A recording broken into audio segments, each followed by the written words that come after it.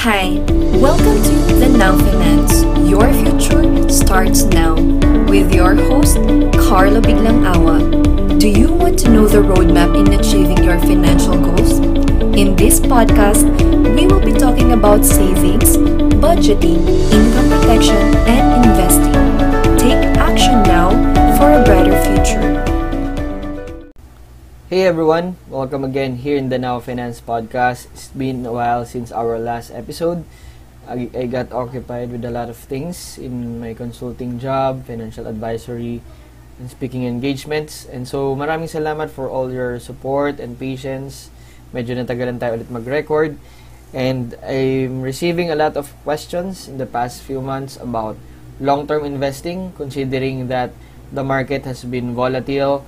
Because of the economy, sometimes it goes up, sometimes it goes down. So the question is for us right now, what are the strategies that we can do in order for us to thrive in our investments?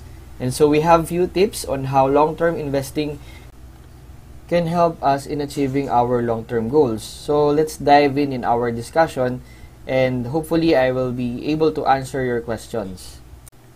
Okay, so let's start. Thanks again. So right now, guys, alam ko each of us is experiencing life transitions. Some of us graduated in college, some of us started working, or maybe some of you are starting to build your own family, just like me. At this season, we are facing global economic crisis. There's a lot of twists and turns, alongside with the rising cost of living. So what do we do now to have strategies to face these challenges around us? So this is the reason why we should start managing our finances as early as now. If you're a millennial and Gen Z, and for the older generation, we can look back and learn from our experiences in relation to investing.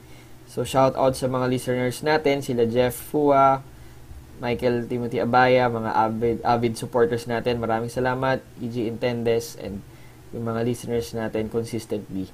So let's talk about investing. Investing is a journey. Whether you want to invest or to build your retirement, or maybe you want to prepare for educational funds of your children. So, when you put money to work in a particular marketplace, it will be an advantage for us because we have this so-called passive income. So, minsan may mga nagtatanong sa akin, Carlo, what is the best investment for me? What is the right platform? And the answer for our inquiries is that it depends on your goals and risk appetites. And for us to be successful in long-term investing, we need to have the following parameters.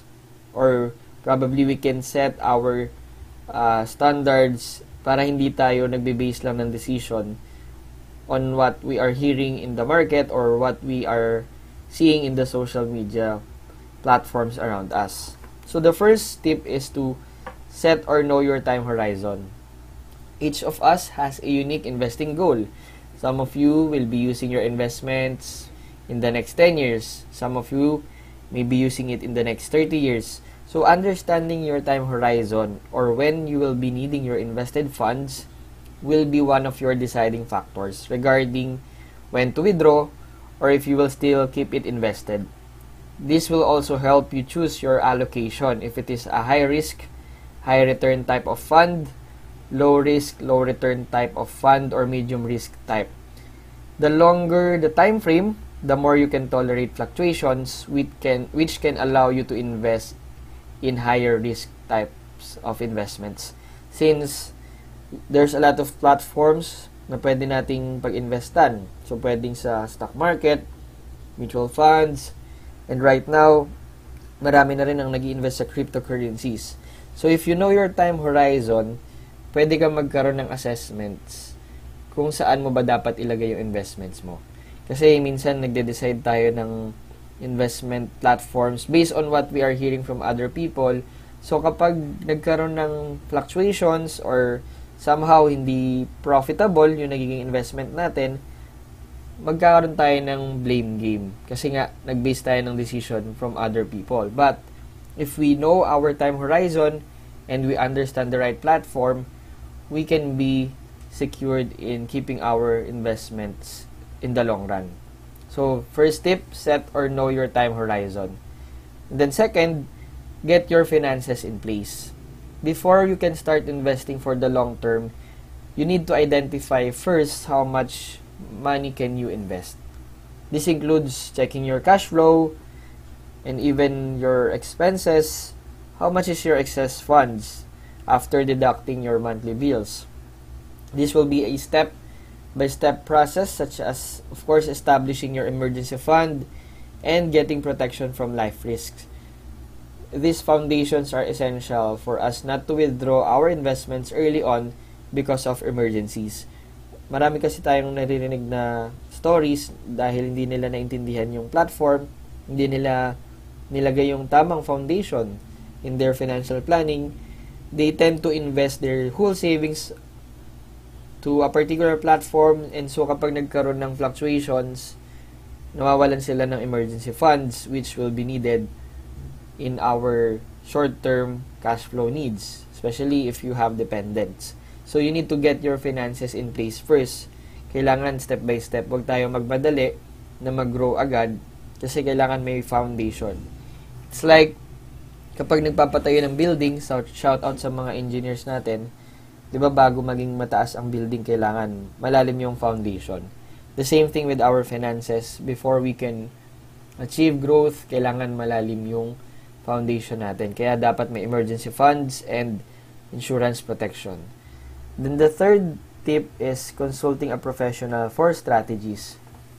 Once your goals are in place and your financial foundations are set, choosing an investing strategy with the help of a professional will help you to see which suits you best and ano ba yung bagay sa risk appetite natin.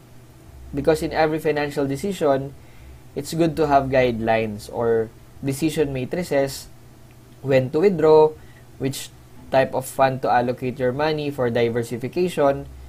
So, yun yung mga dapat nating makonsider.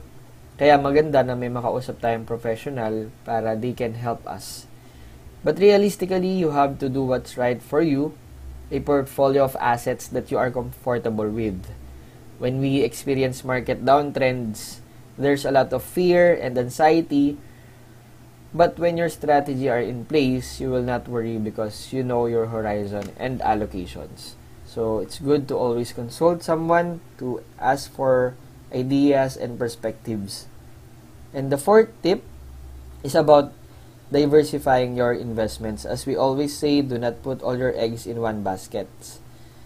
In connection with your strategy, knowing how to diversify your funds will help you navigate the risk and maximize returns.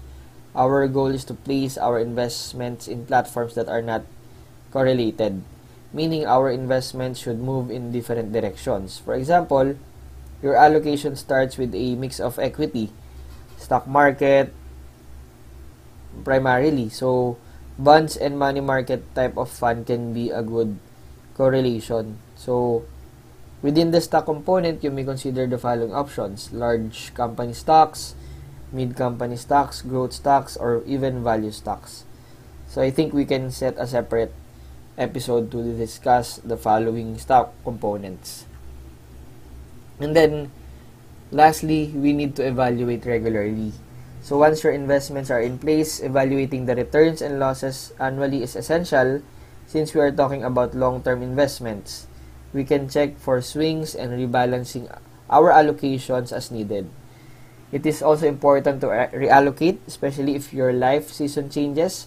For example, someone who is still single has a greater risk appetite than someone who has newborn kids or someone who just graduated from college. So make sure that your portfolio remains diversified to maintain a risk level that you are comfortable as years progress. Overall, there are things that are out of our control, especially at this point in time. Managing the resources that we have and doing our part to contribute to nation building will make a big difference for our family, communities, and our nation. So that's it for our episode. I hope you learned something. If you have questions, please message us in our Facebook channel, LinkedIn, or email us at thenowfinance@gmail.com.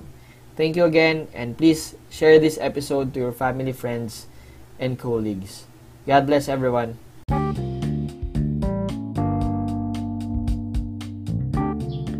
If you need consultations about personal financial planning, investing, and real estate, please feel free to message me through my social media channels, Carlo Biglang Awa in Facebook, Instagram, LinkedIn, and follow us also in YouTube. If you need seminars or webinars in your organizations, we will be also glad to help you in achieving your financial goals. Thank you again for listening.